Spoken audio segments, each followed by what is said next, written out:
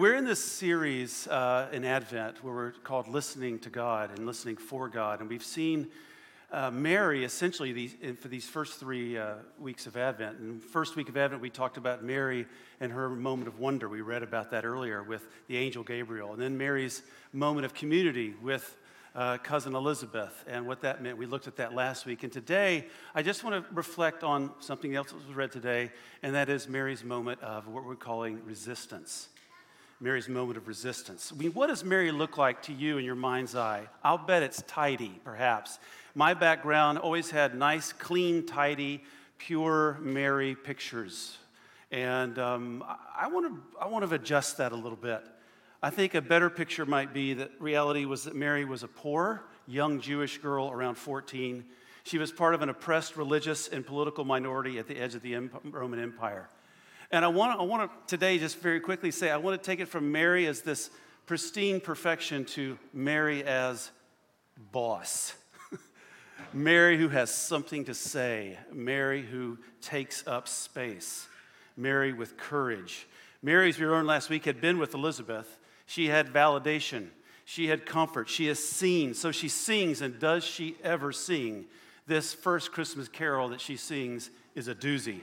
It starts out like this. My soul magnifies the Lord. My spirit rejoices in God, my Savior. For he has looked with favor on the lowliness of his servant. Surely from now on all generations will call me blessed. For the Mighty One has done great things for me. And holy is his name. And people love that part of their song. No real big controversy there. That's the part we really like to hear. Especially those who are not poor, not hungry, not oppressed. Because this keeps Mary very manageable, docile, controlled. This is in some way how I was raised to view Mary. But the Magnificat goes further and gives us a fuller picture of Mary altogether as a revolutionary.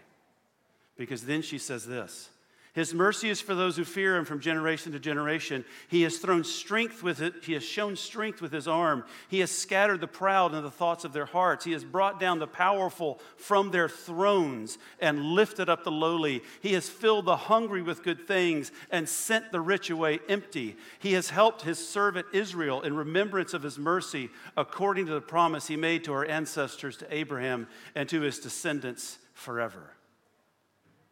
Welcome to Mary, the woman of holy rage, the one of holy resistance, the woman who indicts an economic system built on idolatrous ideas about what kind of people do or don't deserve to things like food and shelter. Listen, this part of the Magnificat is so disruptive that when the King James Version was created back in the early 1600s, the British Crown replaced the word thrones with seats. In fact, many countries outright banned the Magnificat from being recited in liturgy or in public. And indeed, American slaveholders also produced, as you're probably aware, a redacted Bible altogether to give to their slaves, taking out 90% of the Old Testament and 50% of the New Testament. As you might imagine, the Magnificat, at least this part of it, didn't make the cut. People in power have found it dangerous because they were listening closely. What they heard is what Episcopal priest and writer Broderick Greer calls a rebel anthem. He goes on to say this, listen to this. In Mary's words, we see a God who is setting the world right. When we see Mary's songs, questions arise about how Jesus was brought up. Questions around what might have been whispered into Jesus' ear by his mother, the revolutionary, the rebel. We are led to wonder whether Joseph received his proclivity for risk from Mary. We are led to wonder whether Jesus inherited his rebellious nature from Mary. We are led to wonder, this line always slays me, we are led to wonder whether Mary's rebel anthem moonlighted as Jesus' lullaby. When Jesus grows up and preaches, blessed are you who are poor, for yours is the kingdom of God.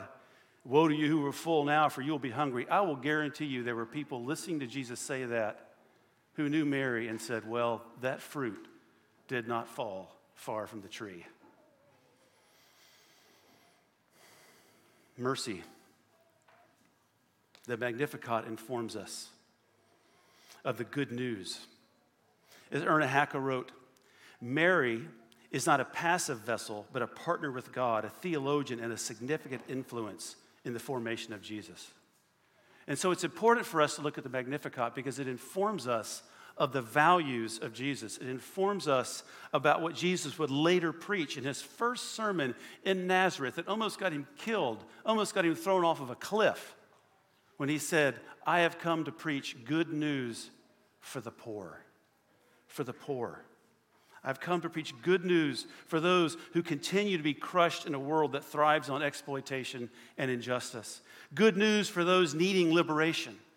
Her song is a sermon that tells us about the vision of Jesus, where mercy overcomes injustice, where humility replaces hubris, rulers are cast down, the poor raised up, there's food enough for all, and the rich will be judged for what they have done to women like Elizabeth and Mary, and to all such women and men throughout history.